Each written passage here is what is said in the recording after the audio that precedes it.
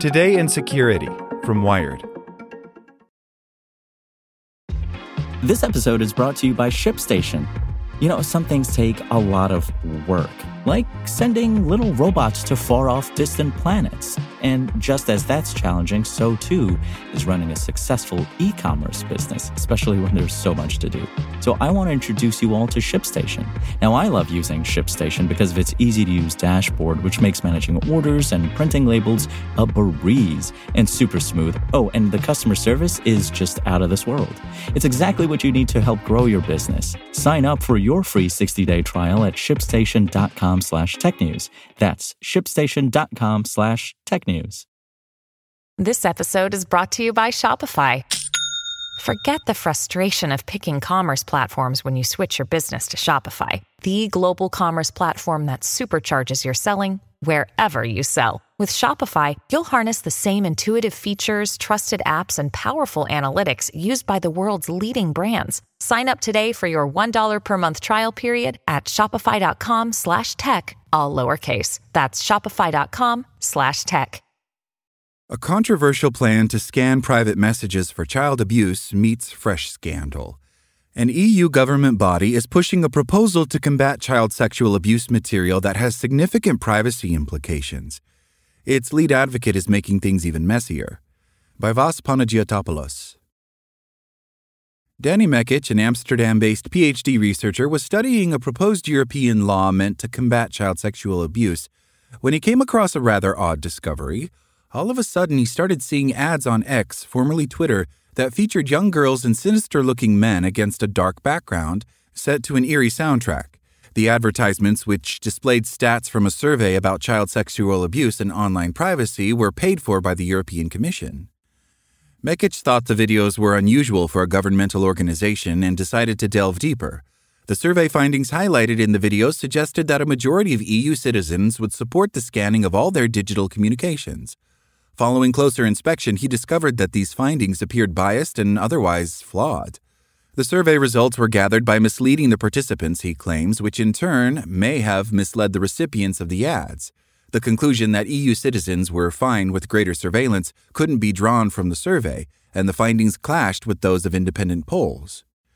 The micro-targeting ad campaign categorized recipients based on religious beliefs and political orientation criteria, all considered sensitive information under EU data protection laws, and also appeared to violate X's terms of service. Mekic found that the ads were meant to be seen by select targets, such as top ministry officials, while they were concealed from people interested in Julian Assange, Brexit, EU corruption, Eurosceptic politicians, Marine Le Pen, Nigel Farage, Viktor Orban, Giorgia Meloni, and German right-wing populist party AfD and anti-Christians. Mekic found out that the ads, which have garnered at least 4 million views, were only displayed in 7 EU countries: the Netherlands, Sweden, Belgium, Finland, Slovenia, Portugal, and the Czech Republic. At first, Mekic could not figure out the country selection, he tells Wired, until he realized that neither the timing nor the purpose of the campaign was accidental.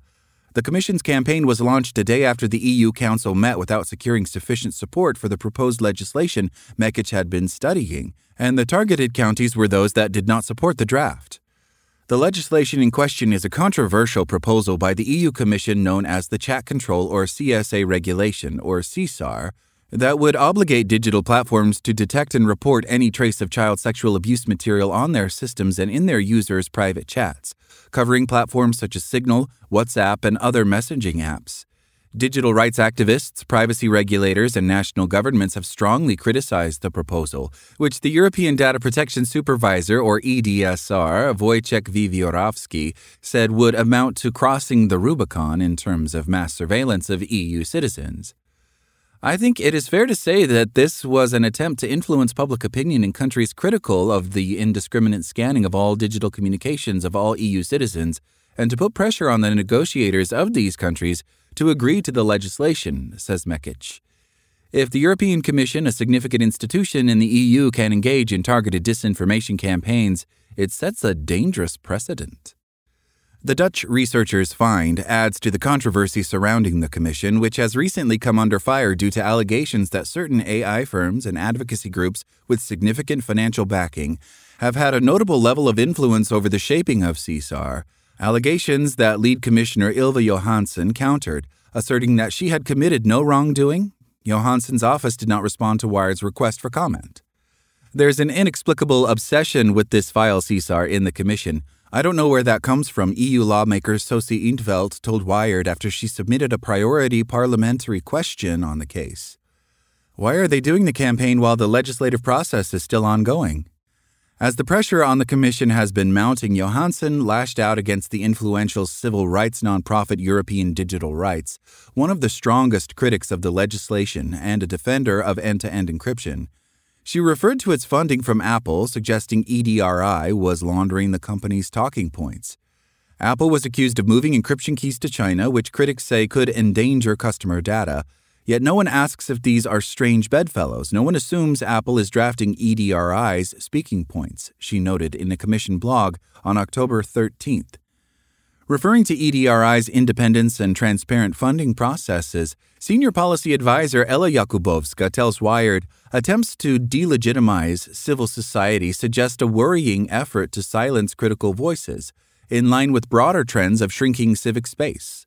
When both the content and the process regarding this law are so troubling, we need to ask how the European Commission allowed it to reach this point. Adding to the Commission's conspicuous ad campaign, Mekic's discovery came on the same day the European Commission formally sent X a request for information under the Digital Services Act, the sweeping EU digital disinformation law following indications of spreading of illegal content and disinformation on the platform. The Commission's ability to enforce the DSA could be undermined if their own services are willing to flagrantly disregard these rules. Whilst the DSA is supposed to rein in the power of big tech, the CSA regulation would force digital service providers to become a privatized police force in all our online chats, emails, and messages, says Jakubowska. It's hard to see how these regimes can coexist, or more broadly, how the EU can uphold fundamental human rights if it passes a law that would violate the essence of certain rights. The votes in the European Parliament and EU Council are still pending. The Commission seems to forget its own role here. It's not a legislator, it only has the prerogative of proposing legislation, says In 't Veld. It has no business interfering in the internal debate, neither in the Council nor in the European Parliament. The Commission is completely out of bounds here. Commenting on the negotiations, the outcome of which remains uncertain, EDRI's Jakubowska observed that it is reassuring to see that many lawmakers are alert to just how terrifying it would be for the EU to endorse a proposal that, in essence, amounts to distributed spyware on everyone's devices. As far as the contested ad campaign is concerned, Wiewiórowski, the European Data Protection Supervisor, initiated a pre-investigation requesting from the Commission information related to the described use of micro-targeted ads, with a response due by the end of last week. Wiewiórowski's office declined Wired's request to comment on the potential for a formal investigation. Ironically, Danny Mekic now believes he's been shadow banned on X, alongside other journalists, scientists, and researchers who have been critical of Caesar. X did not respond to Wired's request for comment. I haven't received any response from X, Mekic says. Steps are currently being taken to find out what caused this and whether it was an algorithmic or human decision, or whether it was done at the request of so-called trusted flaggers, such as, for example, the European Commission itself, or one of the organizations involved in the Caesar lobby. Thanks for listening to Wired. I'm Zeke Robison, and for more stories just like this one, visit us at wired.com. Like what you learned? Subscribe everywhere you listen to podcasts and get more security news at wired.com/security. Want to learn how you can make smarter decisions with your money? Well, I've got the podcast for you. I'm Sean Piles, and I host NerdWallet's Smart Money Podcast. Our show features our team of nerds, personal finance experts in credit cards, banking, investing, and more. And they'll help you make the most of your money while cutting through the clutter and misinformation in today's world of personal finance. You'll get clarity on strategies to help you build your wealth, invest wisely, shop for financial products, and plan for major life events. Listen to NerdWallet's Smart Money Podcast wherever you get your podcasts.